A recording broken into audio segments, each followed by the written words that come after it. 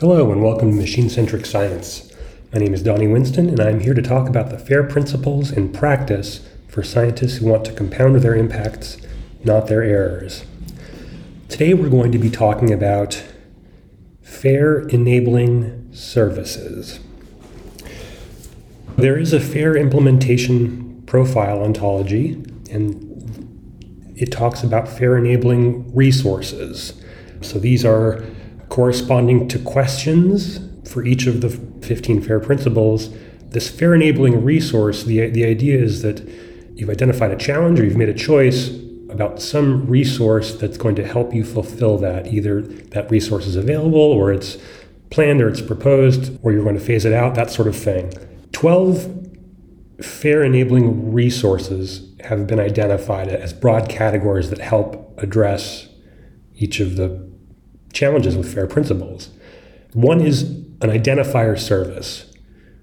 This is a service that provides for any digital object, 1, algorithms guaranteeing global uniqueness, 2, a policy document that guarantees persistence, and 3, resolution of the identifier to machine actionable metadata describing the object and its location. This is all under findable. Another FAIR enabling resource is metadata schema. So this would be a specification, a schema that specifies metadata fields describing attributes of data or other digital objects. Another FAIR enabling resource would be a metadata data linking schema. So this would be specifically a specification schema that provides a unique, persistent, ideally bidirectional, machine actionable link between metadata and the data they described. And the final FAIR enabling resource for the findable principles is a registry, which is a service that indexes metadata and data and provides search over that index. For accessible, there are 3 identified FAIR enabling resources. Communication protocol, so this is a specification for how messages are structured and exchanged. There's authentication and authorization service, so this is a service that mediates access to digital objects according to specified conditions. And another FAIR enabling resource is a metadata preservation policy. So this would be a document that describes the conditions under which metadata are to be provisioned in the future, may be part of a data management plan. Okay, 5 more FAIR enabling resources identified. We're going to interoperability now. 1 is a knowledge representation language, a language specification whereby knowledge can be made processable by machines. Another FAIR enabling resource is structured vocabulary, a controlled list of uniquely identified and unambiguous concepts with their definitions represented, preferably using web standards. Finally, an interoperable FAIR enabling resource would be a semantic model, a specification that defines qualified relations between entities describing data or other digital objects using structured vocabularies. The 2 remaining FAIR enabling resources under reusable are 1, data usage license. So that's the document that describes the conditions under which a digital object can be legally used. And finally, a provenance model, a specification schema that specifies metadata fields describing the origin and lineage of data or other digital objects. So these are a bunch of FAIR enabling resources. I was thinking about this a bit, and I wanted to distinguish between things that actually have to be running in order for data to be alive and for you to actually find it, access it, interoperate with it, reuse it, versus things that are resources that those services will need, that are more one-time things. For example, a metadata schema isn't really a service, so to speak. It's something that you can do and be done with. You might need to make revisions of it, so maybe there's some change management procedure, but in terms of the actual service, it isn't quite like an identifier service where you want to be given an identifier and be able to know where to go and resolve that identifier and determine if you have the right identifier and get the data, get the metadata. So that's an actual service that needs to be run. If not continuously, whenever you decide you need identification, you can spin up that service and do that. But it's an actual service that needs to be run in order for you to have living findability, accessibility, interoperability, reusability.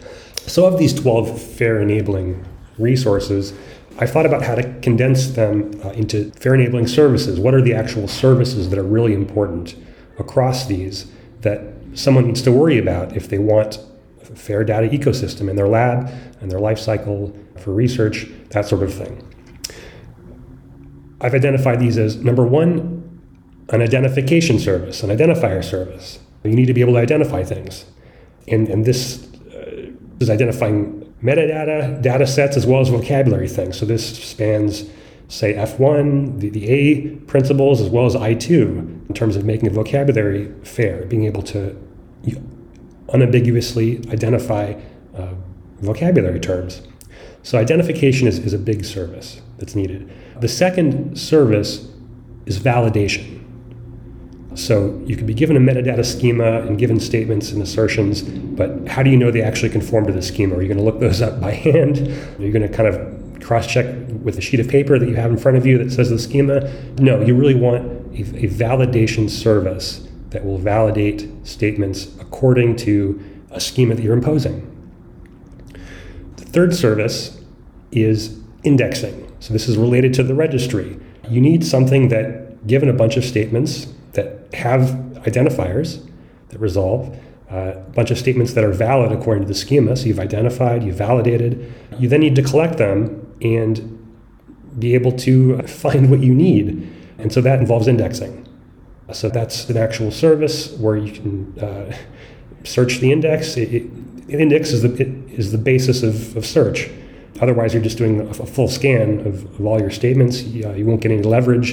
You won't be able to winnow down with any efficiency at all. So this indexing, this ongoing indexing where you have an index and you maintain an index, and when you identify new concepts or data, assign them identifiers, validate your statements about them, you want to throw them in the index, and you want your registry to re-index things. So that indexing needs to be a service. The fourth fair enabling service to me is translation.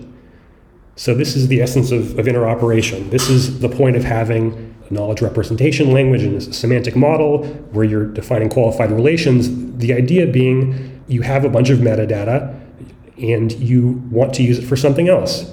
So you need some service to actually translate it. If you have data in some format, you want to be able to translate it. You want these qualified links to know that if you have metadata of this format, say the schema.org data set, and you want a DCAT data set, you know the corresponding mapping and you can perform that translation. So that would be a fair enabling service that would leverage resources like semantic model, structured vocabulary, language. Ultimately, it would leverage your index as well. So translation would also be dependent on an index, just like search is.